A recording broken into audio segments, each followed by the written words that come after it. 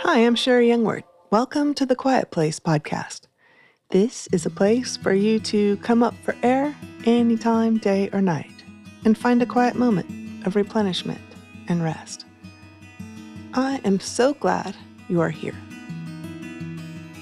If you would like to hear about upcoming gatherings, new music, and online women's events, which I offer once a month, please join my email list.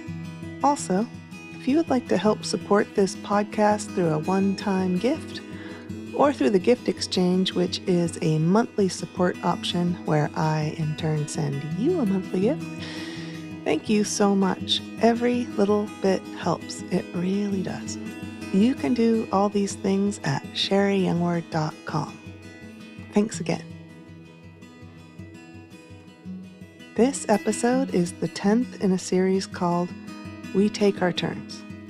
I'm going through a book I wrote with that title. Sometimes I'll read word for word, and oftentimes, like today, I will add a backstory and extended thoughts.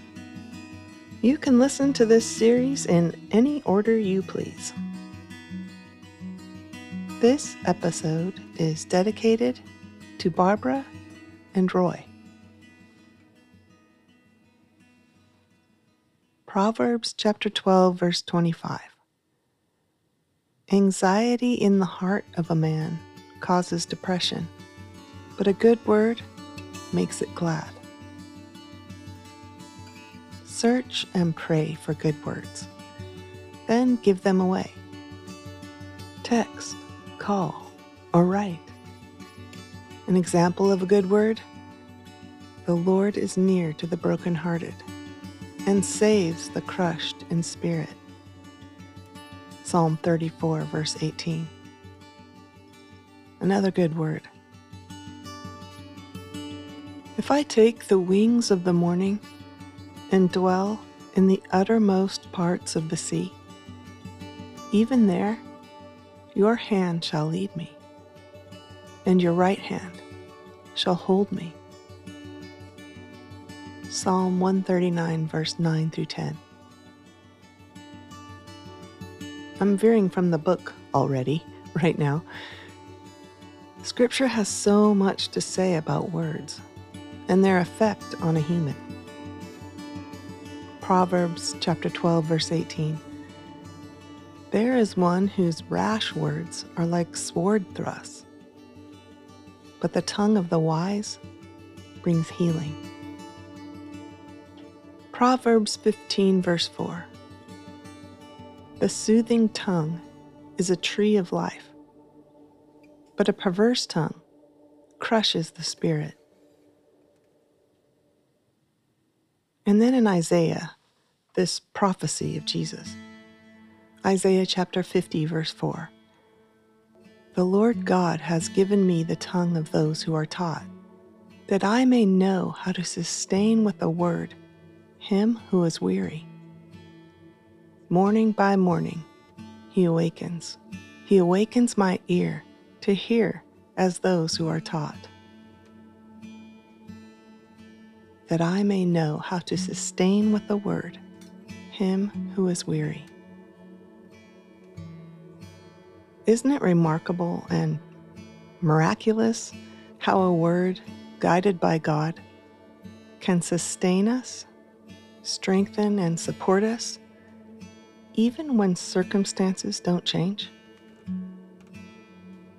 Many translations say that I should know how to speak a word in season to him who is weary. A word in season. Winter, spring, summer, or fall. I think that order came to me because of the song You've Got a Friend. Oh well, if you get that stuck in your head, that's not so bad. Winter may require a different word or tone than summer. God knows. Years ago, I led worship for a retreat and I wasn't feeling well. My energy was very low. I was in bed in between most of the sessions. And let me say, I didn't say anything. The leaders of the retreat were friends, not taskmasters. I chose not to let anyone know. As at many retreats, there was a scripture in my room. They gave each woman a different verse and prayed over them. The verse I received was 100% for my season. Isaiah chapter 40, verses 29 through 31. He gives strength to the weary and increases power to the weak. Even youths grow tired and weary, and young men stumble and fall. But those who hope in the Lord will renew their strength. They will soar on wings like eagles. They will run and not grow weary. They will walk and not be faint. I read this verse, which was cut out and glued on a little piece of paper, over and over. They will run and not grow weary. They will walk and not be faint. This verse was medicine. This verse sustained me. I think maybe more than anything, it was just the knowledge of His love for me, knowing that He saw what was going on. That alone gave me the endurance I needed. Recently, at a Mercy Room online women's event, my friend Kathy Dickinson spoke about listening. It was convicting and insightful. If you want the replay, let me know. It is so important while heading into a conversation, especially with someone struggling, to go in with an aim, a clear goal. Listen, don't fix. It's hard, but if you aren't asked to fix them, then don't. Listen and care. The greatest of these is love. 1 Corinthians chapter 13, verse 1. If I speak with the tongues of men and of angels, but do not have love, I have become a noisy gong or a clanging cymbal. The aim in our listening and in our words is love. Love others more than ourselves. Sometimes it's easier than other times. Anxiety in the heart of a man causes depression, but a good word makes it glad. Proverbs 12:25. The Bible Knowledge Commentary said, as it is well known today in the fields of medicine and psychology, anxiety can weigh a person down, literally, causes a man to bow down or depresses him. An empathetic, kind word, however, can give an anxious, depressed person support and cheer. I would add, a kind and empathetic presence makes the good word good. Words can heal and words can hurt. I am pretty confident if you are listening right now, you desire to speak words that heal and help. I am also aware that some of you listening right now are struggling, and your struggle may very well be anxiety or heaviness of heart. May the Holy Spirit direct a word to sustain you in this season. And may we all be filled and refreshed with the fruit of His Spirit and filled with His love for those He has placed in our lives. I will read from Galatians chapter 5 in 2 versions, 1 Corinthians 13, and end with Psalm 139, verses 7 through 18, in the NLT version. I have to add, I woke up with a heavy heart for the depressed. In case that is you, please know you are prayed for specifically this morning. Hold on, friend. So, take a nice deep breath and settle in while I read to you now.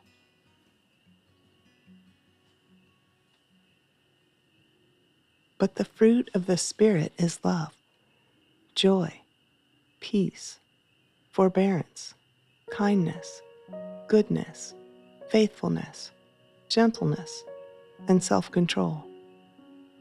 Against such things there is no law.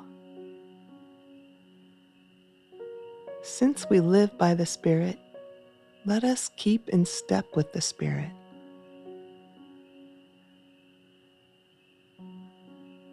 But the Holy Spirit produces this kind of fruit in our lives: love, joy, peace, patience, kindness, goodness, faithfulness, gentleness, and self-control. There is no law against such things. Those who belong to Christ Jesus have nailed the passions and desires of their sinful nature to his cross and crucified them there. Since we are living by the Spirit, let us follow the Spirit's leading in every part of our lives.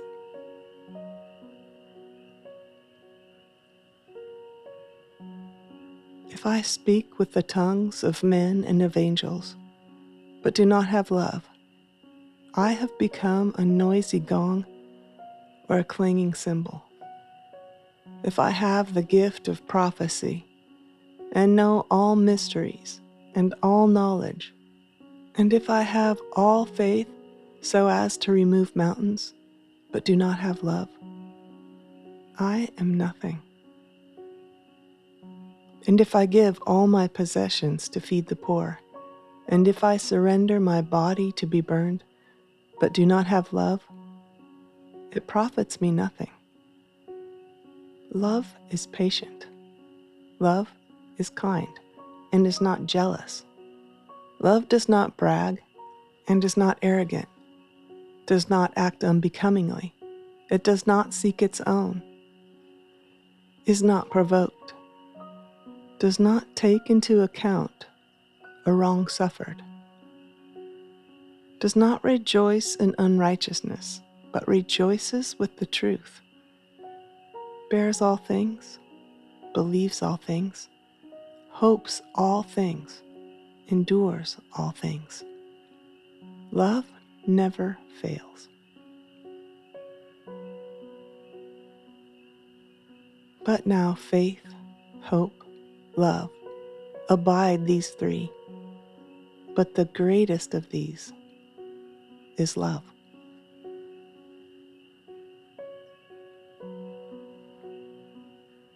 I can never escape from your Spirit. I can never get away from your presence. If I go up to heaven, you are there. If I go down to the grave, you are there. If I ride the wings of the morning, if I dwell by the farthest oceans, even there, your hand will guide me, and your strength will support me. I could ask the darkness to hide me, and the light around me to become night. But even in darkness, I cannot hide from you. To you, the night shines as bright as day.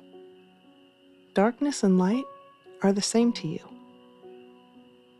You made all the delicate inner parts of my body and knit me together in my mother's womb.